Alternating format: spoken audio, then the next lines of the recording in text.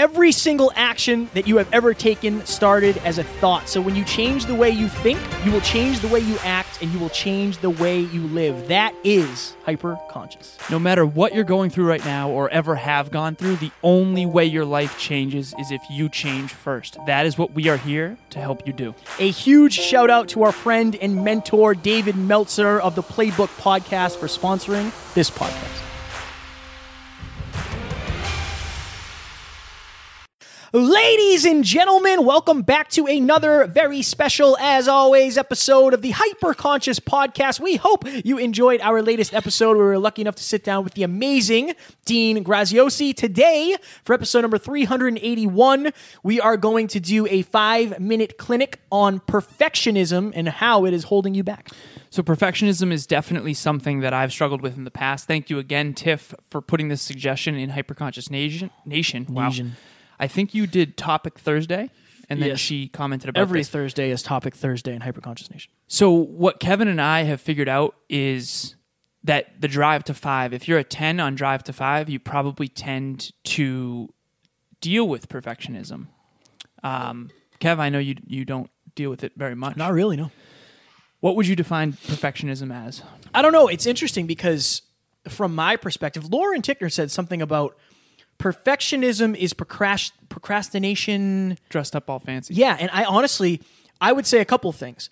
If you're procrastinating, there's a good chance you don't like what you're doing. Like, think about that. The days that you procrastinate on going to the gym are the days you don't want to work out. Right. But the days you're excited to go, you can't wait to go. Right. So I think that's one of the things is like, what are you procrastinating on? So I think there's some form of resistance there, whether it's pain, whether it's uncertainty, whether it's perceived pain or uncertainty. Like, you just don't feel like doing it. You know it's going to be difficult. You know it's going to be hard. That would be my question to that. And then what is the worst case scenario? Like, the worst case scenario is you release this thing and somebody messages you and says what? Like, you should have spent some more time working on it? Like, yeah, I guess. Right. But you're leaving so much on the table. And this is the problem. With extreme perfectionism, if you're mastery driven, you'll get so good in between the time where you should have released it and when you go to release it that you're going to know way more. And you're going to have to continue. You're going to have to do version 2 before you drop version 1. Rinse and repeat. That's going to happen. Right. That's going to happen. So we've talked about this in the past. When we go into a speech together, typically I underprepare and get disappointed after the speech in my own performance. You tend to overprepare. Yes. And have the pain before the speech. Yes. So I get the pain after, you get the pain before, and I think that's the drive to 5. We have had a situation at the Movement family where you feel like you egoed up before, didn't prepare, you didn't have any pain before it, got the pain after. I got lots of pain. And I think that if you are on Kevin's end of drive to 5 and you struggle with self-doubt, most likely you're going to have a lot of nervousness before the event, before the speech, before the test. And then afterwards, you'll probably be really proud of yourself because you thought it would go poorly. Whereas if you're on my end of drive to 5 and you're a serial optimist, you automatically assume it's going to go great. So normally you get perception versus reality. If I believe it's going to go awesome, regardless of whether or not I prep, and again, this is subconscious, then I go and review the episode and go, oh, that's not nearly as good as I know I could do. So if you have really high self-confidence, most likely you deal with perfectionism because it's very hard to live up to that ideal perception of your future self. But what's interesting about this is that you'll never actually improve unless you put in messy action. Well, and I think the other thing too is like you probably have a very high standard. Yeah. That's fine. Like, I love that. I love the fact that, okay, I'm a perfectionist because I have a very high standard. Understand that most people don't have the standard that you have, and they won't notice a 1% Right. Detriment or a 1% difference between your 120% and your 119%, because you're naturally going to give more than 100 anyway. Right. Nobody's going to realize that. Yeah. Really nobody's going to realize that. I literally ran an Instagram ad and I spelt something wrong in the Instagram ad, and somebody called me out and said, dude, you got to proofread these before you do them. You're right. You're right, I do. I deleted it, fixed it, and then put it up again. Whoop-de-doo. No, I Like, love you know what I that. mean? Like, it is what it is. It's not the end of the world. And guess what? I've gotten X amount of followers from that. It's just... It's better than not having done it at all. Because if I didn't do it, I wouldn't know there was a problem. Exactly. And if it had to be perfect, like in my mind, it was like, okay, I'm gonna run an Instagram ad for the first time ever. I'm going to spend $150 on an ad, like see what happens. And I'm like, I don't have any good minute videos. Like maybe I'll just cut one up. No, I'm just going to do one of my quotes because I think that works. I think the cartoon of me is cool. And it got, I don't know, whatever the numbers are. Right. But I got a good amount of follows, a good amount of engagement. And who knows how many of those people are now listening to the show. I wouldn't have done that if it had to be perfect. But again, that's not really a thing for me. I don't really, my standards are super high, but I think I also realize like my standards are way higher than the people around me or the people that are looking at it. They kind of have to be. I think this comes down to a fundamental misunderstanding of getting better as you go, like you just described, failing forward. Yeah. It comes down to understanding that, we literally just fixed 3 or 4 things. Kevin messaged me an audio message this weekend saying, hey man, I'm listening to or watching rather on YouTube the latest episode we did, and the TV's crooked. And also I think that your chair is a little farther forward than mine. What if we didn't release it? You wouldn't have the chance to review it and notice those things. Right. And I think that's the fundamental misunderstanding here. I'm going to take a wicked quick story. My mom is a phenomenal artist. Unbelievable. You've seen the geese that she painted in my house. She actually recently texted me. She's on the road, and she said, if there's ever a fire, get the painting and get my firebox. That's it. And get out. But she doesn't paint. She could kill it as an artist. Literally. She's so good. But she gets so frustrated in the process of painting because she was painting these mountains one time. Phenomenal. Literally amazing.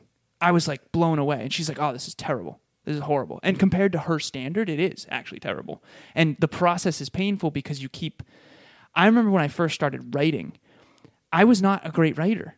But now that I've put in 1,700 Instagram posts where I really worked hard on the verbiage, I feel like I'm ready to write a book and actually going to be good at it. But I haven't released a book, probably because on some level I'm trying to be perfect out of the gate. This would be my thing. If you have a product or a service that you're waiting to release because your standards are so high, let the people you're writing it for tell you if it is or not. Right. It's not for you. Right. You're not creating it for you. You're creating it for them. I know. Let them tell you if it's good or not. Because that's what happens. Like, okay, you come out with a menu item. Oh, I think this would be a fire menu item. We're going to do this. People either like it or they don't. If they tell you they don't like it, you pull it. Right. If they say it's their favorite thing ever, you find a way to make it better consistently, or you find a way to add it into more recipes. Right. It's like, instead of just releasing it and maybe getting like 80% love and 20% criticism, you just hold on to it and you get 0% feedback at all.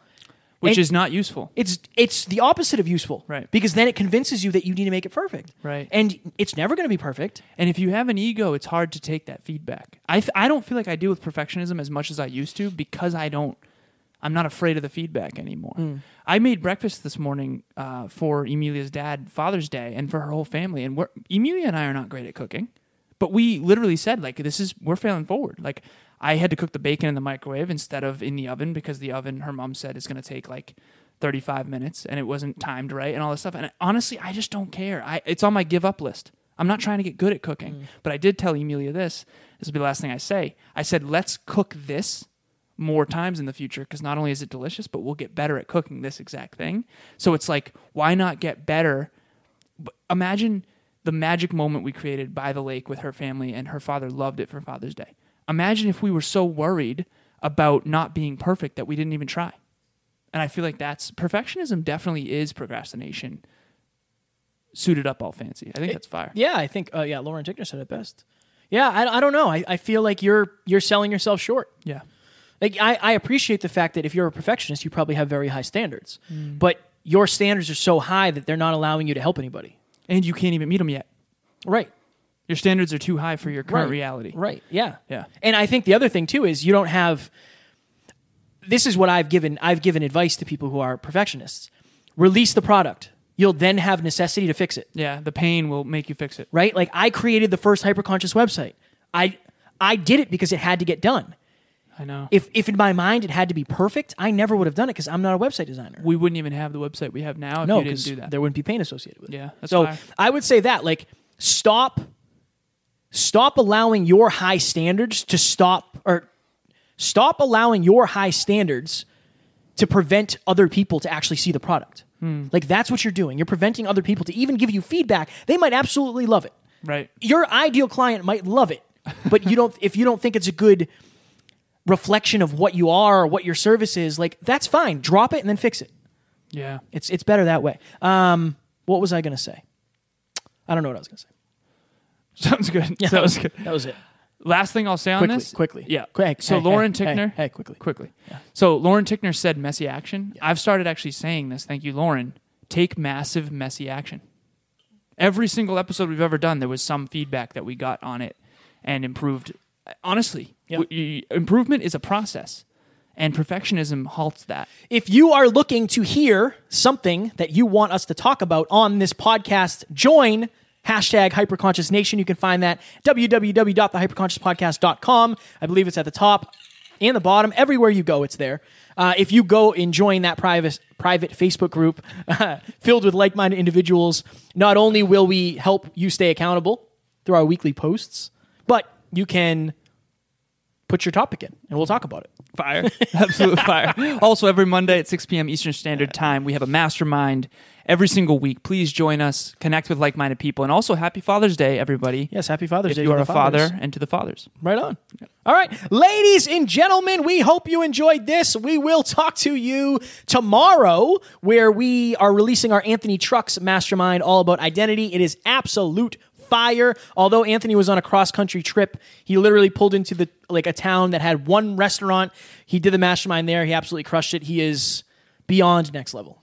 Strong work. That's what you got. That's what I got. We hope you enjoyed. We hope you will enjoy. We'll talk to you tomorrow, guys. Talk to you soon. Bye. Ladies and gentlemen, we hope you enjoyed this episode. And if you did, it would mean the world to us if you would share this with your friends. And if you have any questions, please reach out to Kevin or myself. Our contact information is in the show notes, and we can't wait to hear from you. Guys, we wouldn't be able to do this without you. So if you would kindly leave us a review on iTunes, that would help us make more people hyper conscious.